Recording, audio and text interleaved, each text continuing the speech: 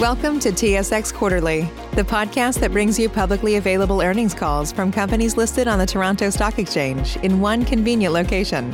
Gone are the days of looking through confusing websites. You'll find the important information right here. Enjoy the call.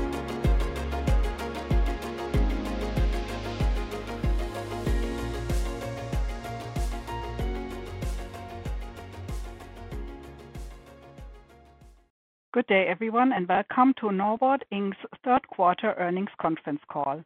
As a reminder, today's call is being recorded and webcast on Norbord's website at www.norbord.com. Norbord's discussion today may include certain projections and forward-looking statements regarding Norbord's business, future actions, and expected results. These statements are subject to known and unknown risks, and future results may differ materially. For further information on known risks, please see the caution regarding forward-looking information statement in Norbord's February 4, 2020 Annual Information Form and the cautionary statement contained in the forward-looking statement section of Norbord's Management's Discussion and Analysis dated November 4, 2020. And now I'll turn the conference over to Peter Weinbergen, President and Chief Executive Officer. Please go ahead, sir.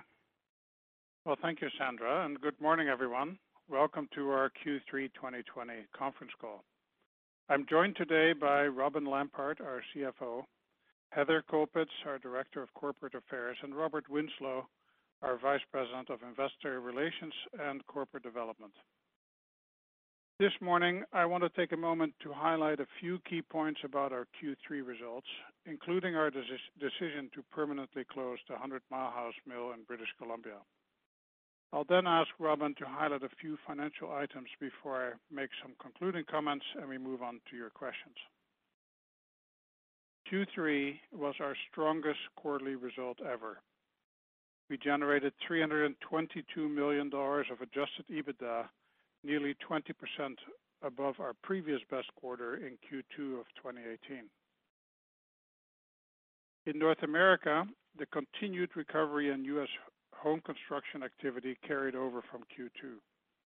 Repair and remodeling was also strong in the quarter, with demand running at record pace. Record low mortgage rates and the ongoing trend towards greater work-from-home options have created strong incentives for people to purchase new homes, undertake renovation, and do-it-yourself projects. Remote working has continued to drive demand for more affordable suburban homes, which is boosting single-family home building that consume 3 times as much OSB as multifamily. Industrial demand has also continued to recover and has now normalized back to, and in some cases above, pre-COVID levels. Now, by way of reminder, we report capacity utilization rates based on our available capacity, which has included 100 Mile House, but excluded Chambord in the denominator. On this basis, our North American mills produced at 86% of available capacity in Q3. Now, if we exclude both the curtailed Chambord and now the 100 Mile House mills from this calculation, we produce at 92% of capacity as we run our mills hard to meet very strong customer demand. Further, excluding line 1 at our Cordele mill, which was still curtailed for nearly half the quarter, we took just 22 mill days of downtime in Q3 compared to 143 in Q2. OSB supply has struggled to keep up with the stronger than expected rebound in OSB demand, leading to record high benchmark prices that have carried into the early portion of the fourth quarter. Our adjusted EBITDA in Europe also increased from $2 million in Q2 to $16 million in Q3 on the strength of the recovery in demand and improving European OSB pricing. We continue to make great progress at our Inverness mill in the third quarter, where the Phase 2 commissioning is now well advanced. The mill is now consistently producing at its Phase 1 capacity, and starting to ramp up towards its phase 2 capacity of 945 million square feet on a 3/8 basis. This expansion will help us continue to supply substitution-driven OSB demand growth in Europe for the years to come. Now to discuss our decision to permanently close the 100 Mile House Mill in British Columbia. This closure will reduce our stated North American capacity by 440 million square feet, 3/8.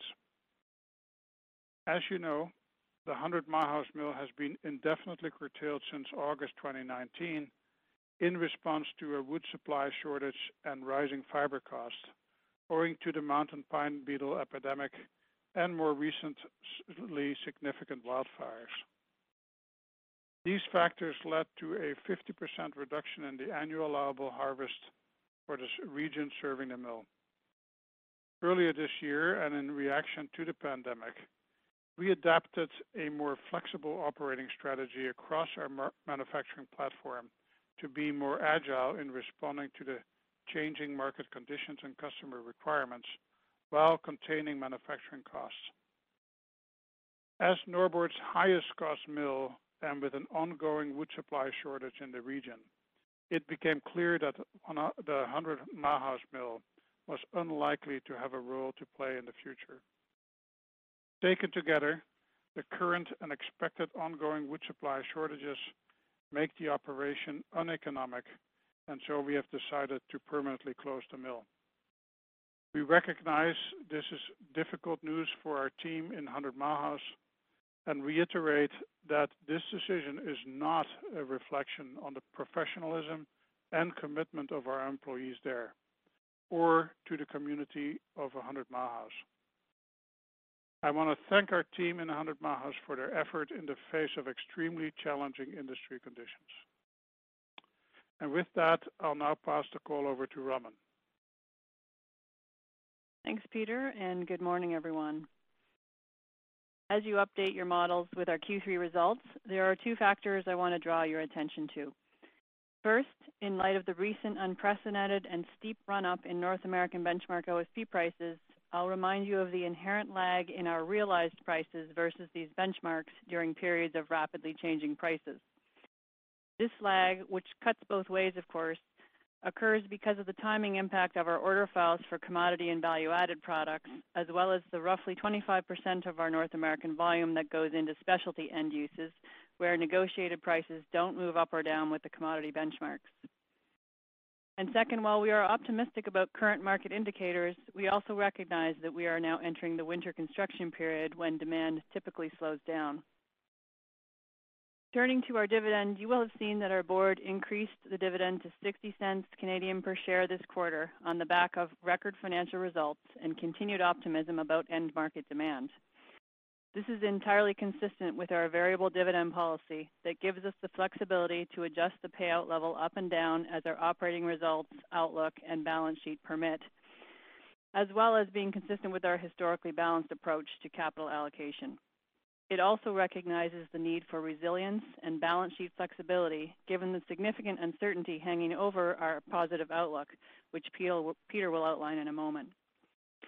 In recognition of our strong Q3 financial results and our positive outlook, we have returned our 2020 capital expenditures back to the original target of $100 million. And looking ahead to next year, we have a preliminary 2021 CapEx budget of $150 million. We will focus this higher budget on reducing manufacturing costs, enhancing process safety across our mills, further investments to support the company's industrial sales growth strategy, and continuation of the Chambord rebuild. And with that, I will pass the call back to Peter. Thank you, Robin. We are optimistic about the demand strength we're currently seeing, but we also recognize there remains considerable uncertainty around the depth and duration of the economic impact of COVID-19, as well as the uncertain U.S. election results and upcoming Brexit deadline. We further acknowledge that there is an apparent disconnect between the strong housing economy and the weaker macroeconomy that may eventually get reconciled one way or the other. We remain vigilant and will continue to focus on the health and safety of our employees first, as well as our customers' needs. And we will manage the business to be resilient and flexible.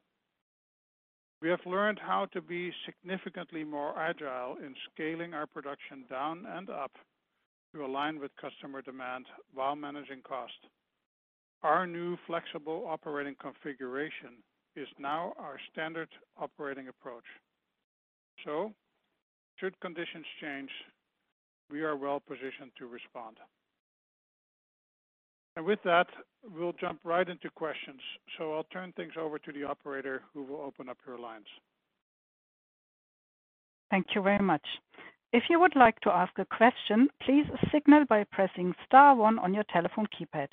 If you are using a speakerphone, please make sure your mute function is turned off to allow your signal to reach our equipment. Again, press *1 to ask a question. We will pause for just a moment to allow everyone an opportunity to signal for questions.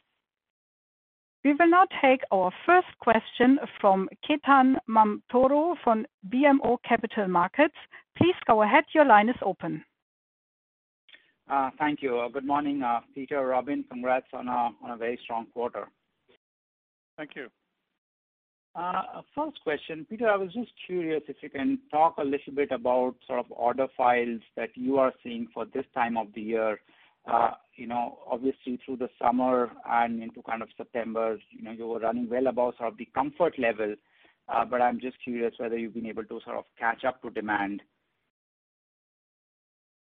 Well, I think there's sort of two things, Ketan, I would point to. First of all, we've enjoyed this incredibly strong pricing environment because demand, really since May or maybe even earlier, has been recovering significantly faster than we had anticipated. And even bringing additional capacity on board in August didn't impact that significantly. The reality of OSB demand is that it is impacted by seasonal factors, and so we would fully expect demand to retreat in the winter months, and so we're at the beginning of that season, and so certainly when I look at what we're experiencing, we are now back on time with our shipments, no longer well behind. Like we were, unfortunately, earlier in the season. Got it. So it's more similar to maybe 2 to 3 weeks. Is that more typical for this time, Peter? Is that fair? That's a fair assessment, yeah. Got it. That's helpful. And then just switching over to line 1 at Cordele, I'm just curious, how the ramp up has progressed there. I think last quarter you said you were able to hire only 25 people. So, as we kind of move through winter and spring of next year, I'm just curious kind of how do you anticipate ramping production there? Well, Ketan, I guess I want to point back to the comments we have made earlier. We started that mill up on an emergency basis and temporary basis. We were able to attract a few of the employees that we had to part ways with the previous year. And I'm very impressed by how the team in Cordele has handled that sudden situation. The other points that I have made in the past is, first of all, that we now consider that mill part of our flexible operating strategy. And in addition, as we have always repeated, that we will only produce what we can sell to our customers. So that's, I think, we do not make a habit of talking about our downtime ahead of schedule. So you'll have to wait until we get to next quarter's result for me to be able to speak about that specifically. Got it. That's helpful. And then just a last question before I turn it over on capital allocation. Net leverage is down below 1 times now.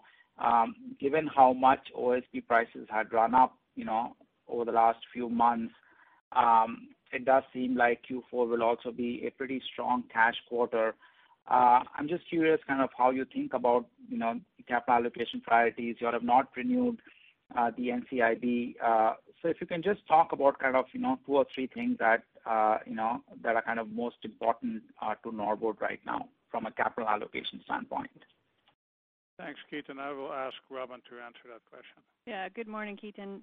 Listen, no change in our philosophy from what we've always talked about. We've always taken a very balanced approach to allocating capital in this company. You've heard us talk about our capital budget for next year, increasing it to $150 million from the $100 this year, which is important. We have an ongoing roster of high return projects that will provide great returns for our shareholders that we'll execute on given our flexible balance sheet, given the state of our balance sheet and the capital that we have at our disposal. But you've also heard us talk about the uncertainties hanging over what appears today to be a very positive outlook. And I think for us at Norbord right now, and we talked about this last quarter as well, corporate resilience is a big focus. And having a flexible balance sheet and now a flexible operating configuration so that we can quickly adapt to whatever comes at us, that is very important to us right now.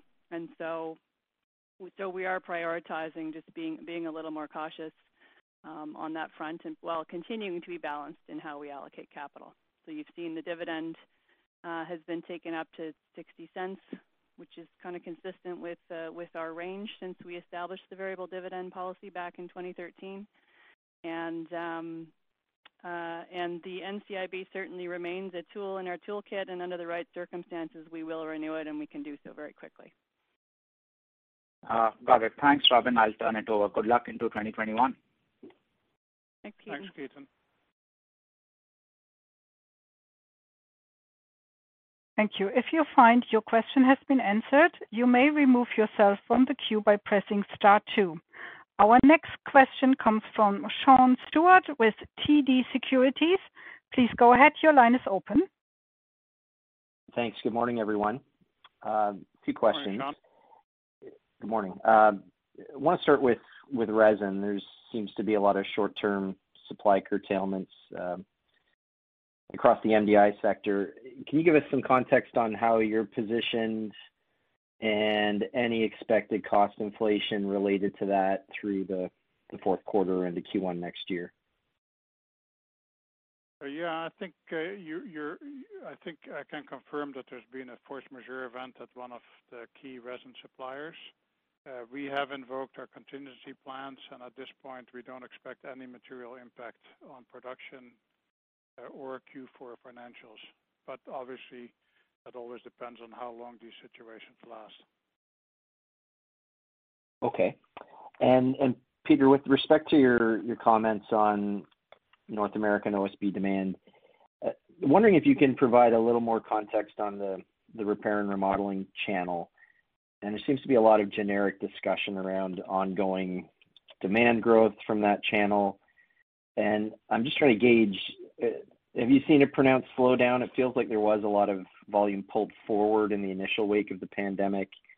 Should we qualify this as a deceleration in year-over-year growth, or are we seeing an apparent peak in volumes going into that channel?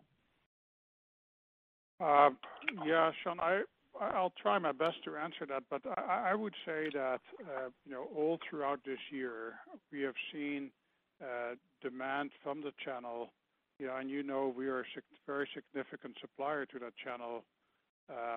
We have seen demand sort of above where it was at the same time last year, which in turn was above where it was at that time in 2018. And that the volume into the into the R&R segment also has seasonality to it. So it's important to compare it on a year-over-year basis. And but on that basis, we continue to see significant strength in the segment. Okay. Last question for me. The incremental CapEx next year, if we exclude Chambord spending from that $150 million, can you give us a little bit more detail on the specific types of projects for discretionary spending you're looking at? And Robin, you touched on fast payback expectations. Any update you can give us on what those metrics look like for that type of spending? I'll give you one example, Sean. Our board has just approved a renewal project for our Genk, Belgium dryer. We have a single dryer there, and we intend to replace it with a larger single dryer. That plant was originally built in the early 2000s, and it is now dryer limited, and so this kind of a project, I think it's in the neighborhood of 10 million. I don't know if that's euros or dollars. That's about the same, anyways. Dollars. Would take about a year to implement, but then has significant uptick, and we expect a very good return from that project. So those are the kind of things that we're focused on for next year, further debottlenecking our processes where we need more volume, or focusing on cost reduction projects or mix improvements, so where we can further focus on our specialty strategy projects. Sorry. And with respect to the debottlenecking part of that, Peter, any guidance you can give us on capacity creep across the portfolio we should think about? Well, as I think I tried to make that distinction. So, we see continued demand growth in the European business based on substitution. So that's a place where we're very much focused on debottlenecking to make more capacity available for our customers. In North America, our focus the last year or two has been primarily on cost reduction investments and so efficiency investments, and on making more capacity available to our specialty segment. Understood. That's all I have. Thanks very much, everyone. Thanks, Sean. Our next question comes from Hamir Patel from CIBC Capital Markets. Please go ahead. Your line is open. Good morning. Peter, what do you expect to do with the press at 100 Mile House? Hi, Amir. Well, the one thing I can tell you is that it won't be used for OSB production in North America. It's difficult to deal with that asset, during this COVID pandemic. But in Europe, for example, where we have had old presses to dispose of, we've earlier on, so if I go back about 10, 15 years, we were able to sell some of that press technology, but more recently in Inverness, we actually scrapped the two old presses that were there. So we'll look at what the appropriate action is to take once, the COVID restrictions are a little bit eased up. Okay. Thanks, Peter. And Canfor recently indicated that they had sold their Long Island Pullerboard site and the press there. Do you see that starting up somewhere else in North America? I'm not aware of any plans anywhere in North America. I know that a very similar press was sold to Russia, maybe, or taken to Russia 5 or 6 years ago. But beyond that, I can't comment. Okay, fair enough. That's all I had. I'll turn it over. Thanks. Thanks, Amir. Our next question comes from John Babcock from Bank of America. Please go ahead. Your line is open. Hey, good morning. Thanks for taking my questions. Just quickly on the flexible operating structure, and you've talked about this a little bit in the past, but just wanted to get a little bit more color on how this impacts the overall efficiency at the plants, and also from a cost perspective, whether you're able to keep the mills running at a level that's pretty comparable to how they would have been under your prior structure.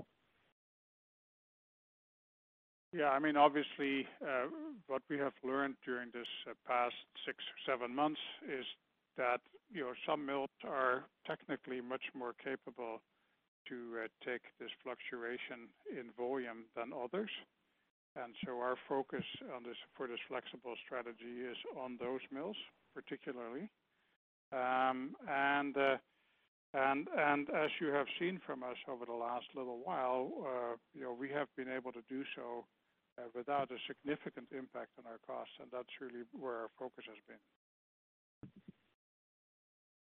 Okay, thanks for that. And then just quickly to Chambord, I was just wondering if you can remind us of some of the key factors that will ultimately get you to restart that, recognizing it's largely demand focused, but I was wondering if you could provide a little bit more color on, what exactly you'd be looking for in the market.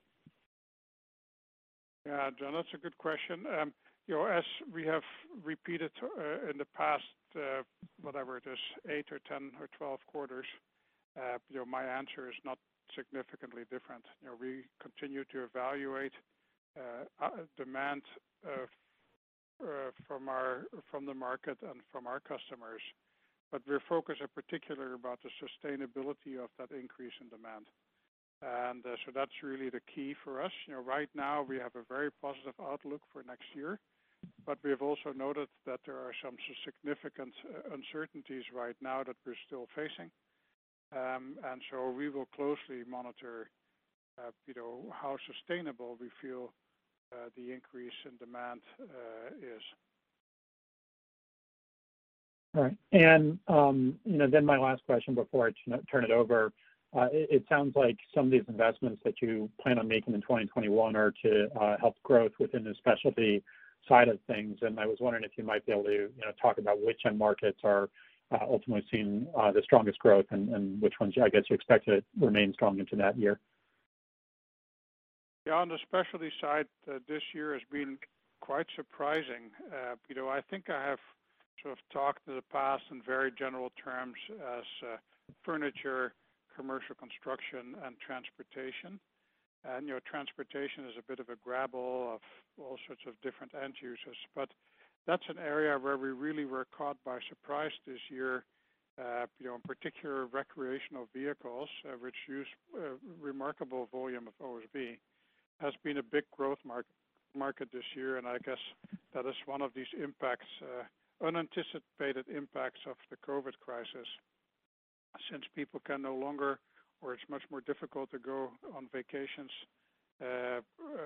abroad, or maybe choose not to go on a cruise anymore, a lot more North Americans have chosen to buy an RV and are joining the RVing vacation crowd. So that's a good example of where we have seen some significant and unexpected growth. Thank you.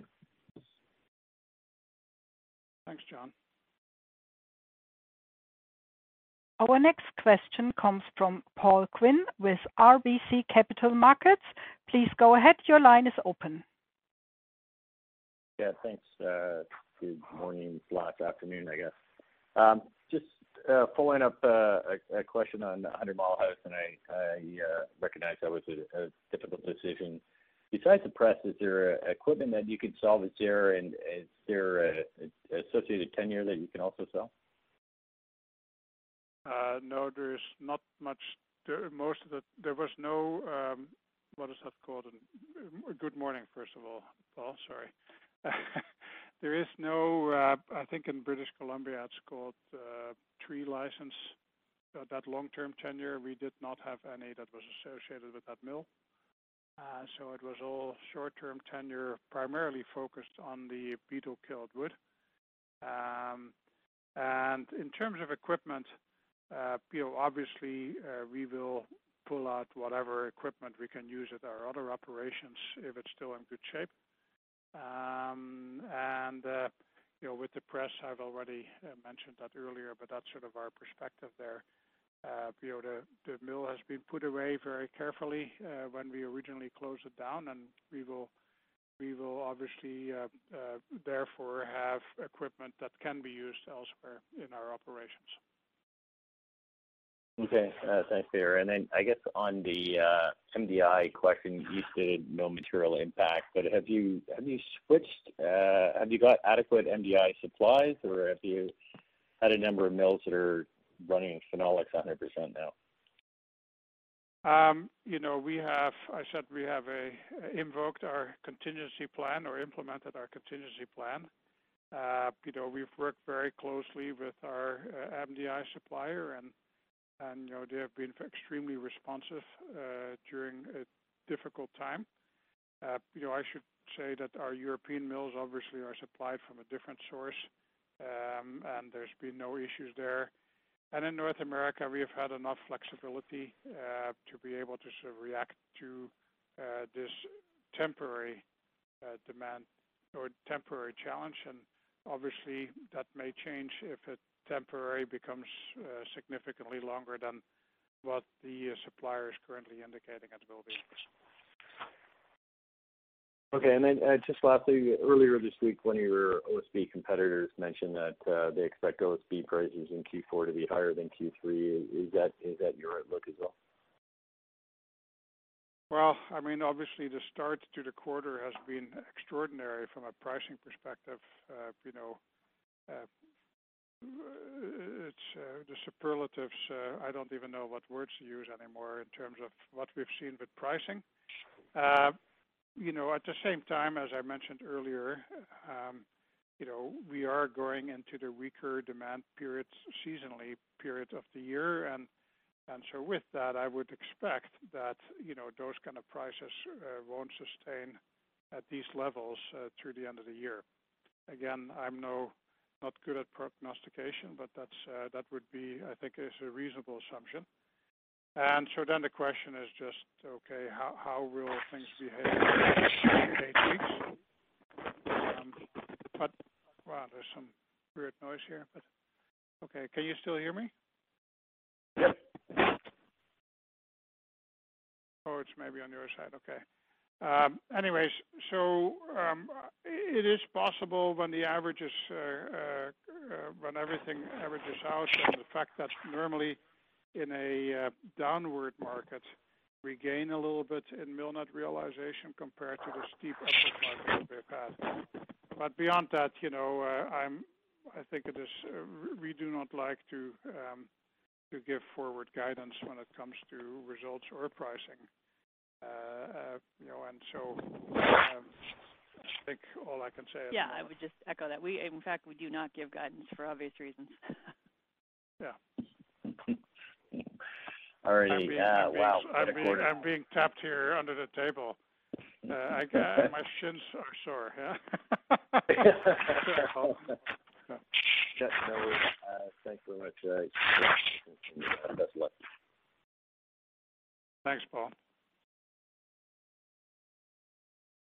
Our next question comes from Mark Weintraub with Seaport Global.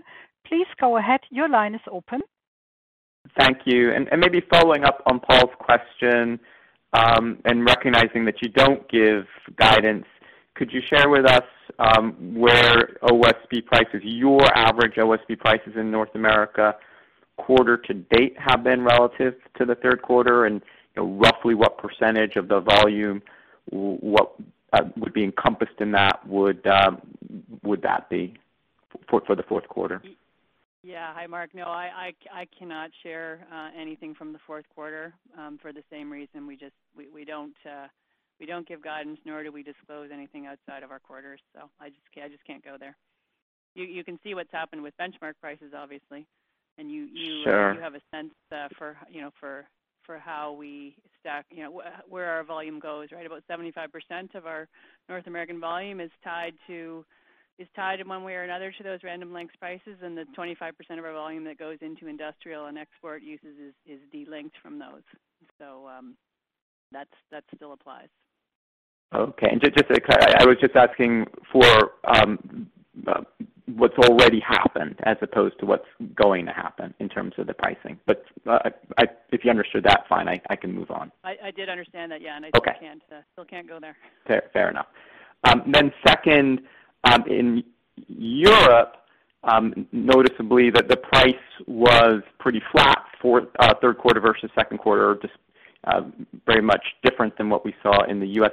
Can you just remind us how pricing tends to work in Europe from a framework perspective? That was a good question. I mean, pricing in Europe in general is negotiated, first of all, so there is no sort of commodity benchmark. Secondly, they tend to vary in a range of about 20% from top to bottom, and it usually takes several years to go from one extreme to the other extreme. From the numbers that we do publish, which are a particular grade of OSB in the German market, you can see that prices have come off from their recent peaks over the last year or so and have now flattened out. Demand and in particular substitution demand in Europe has really gained strength during this COVID period because people have become increasingly aware of the risk associated with being at the far end of a very long supply chain and are increasingly focusing on buying from domestically produced OSB. And recognizing you don't give forward guidance, if I think about the demand getting better and the price having come in, all else equal, it would lead me to think that there would be positive bias going forward, assuming no big shift in demand trajectory. Are there any other variables that I should be weighing heavily as I make my judgments? No, I think, other than the overall risk and your assessment of how important that overall risk that we have indicated is, I think that is those are the key elements. Yeah. Okay, two real quick ones too. Inventory in the channel, particularly in North America, where would you say OSB inventories are relative to where they typically would be this time of year? Yeah, for this time of the year, they have now sort of, I think, as best as I can judge it, based on comments that we receive from our customers, we, as best as we can judge it, inventory situation is now more normal to what we would see this time of the year. And of course, a lot of it depends on how long demand continues into the winter. It's always difficult to predict when that seasonality really kicks in. But that's other than that, I would say we're probably back in line to where it would typically be.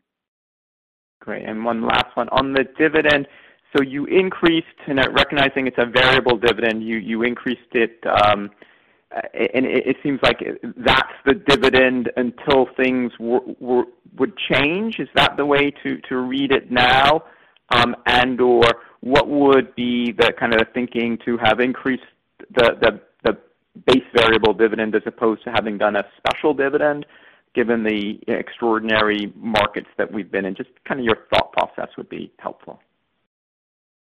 Yeah, Mark, I mean, ultimately, obviously dividends are a board decision, but the 60-cent level is consistent with our range and the track record that we've established. And obviously it's a decision and a discussion that happens every quarter. So I again can't tell you it'll stay there next quarter. It may or may not. But you heard us say our outlook is positive, but there's a much more significant level of uncertainty hanging over that outlook than we would typically see in a cycle. And for that reason, we're focused on both corporate and balance sheet flexibility and also operating flexibility, and that will continue to be, that will continue to guide us going forward. Very good. Thank you.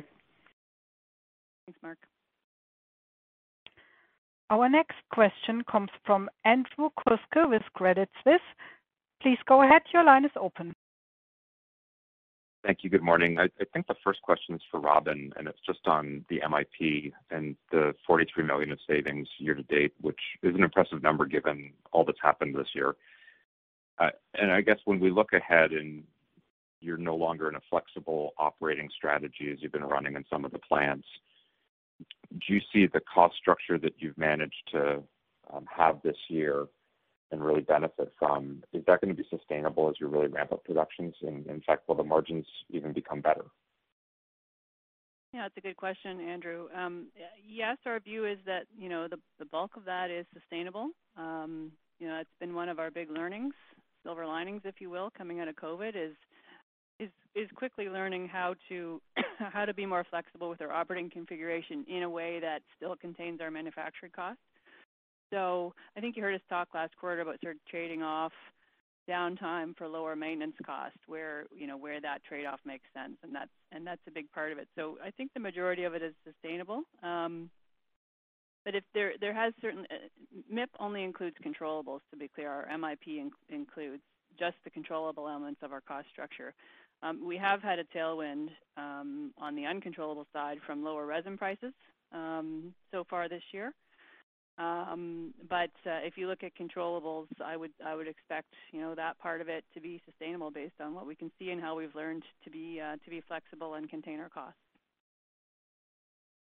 Okay, thank you. That's very positive. And then I think on the last call, we talked a little bit about just some hiring issues you had, I think as a Cordell. But I guess with the profit share that you've got with your employees, just retaining employees, especially in the environment we're in, shouldn't be that difficult. But drawing new employees, and I guess the challenge is really on the skilled side.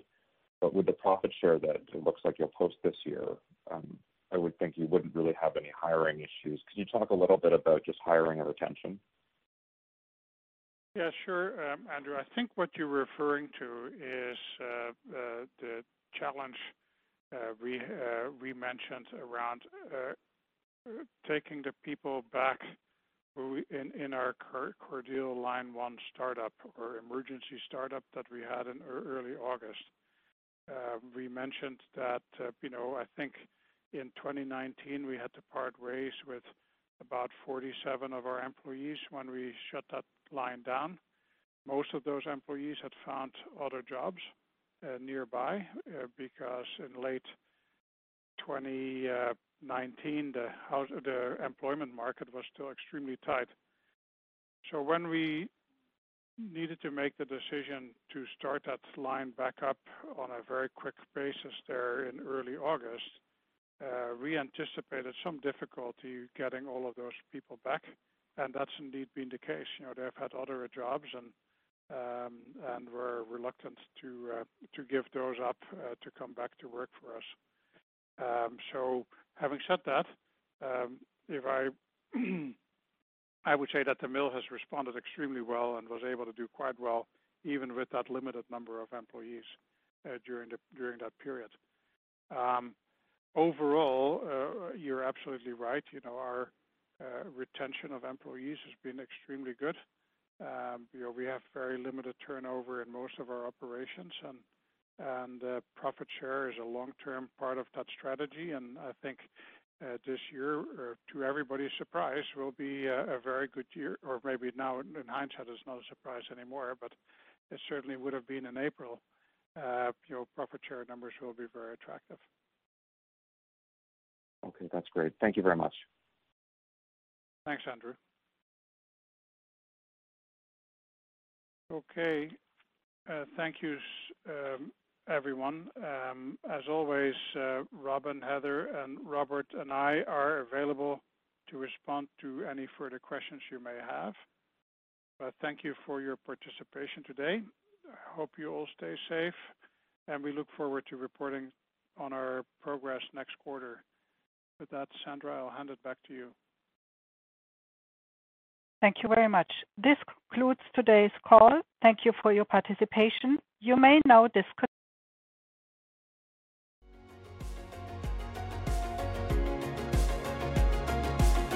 Thank you for listening to TSX Quarterly. If you enjoyed the cast, remember to leave a good rating. And remember, for any additional inquiries, please consult the company's investor relations section on their website. See you next time.